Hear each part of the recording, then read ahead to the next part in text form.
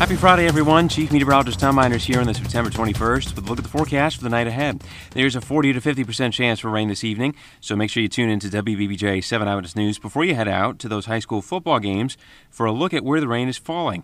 We'll see scattered showers continue overnight with lows in the middle to upper 60s by sunrise Saturday. More rain will occur off and on this weekend with cooler temperatures. Tune in to WBBJ 7 Eyewitness News for the latest forecast and keep up with Storm Team Weather online, too, for more updates.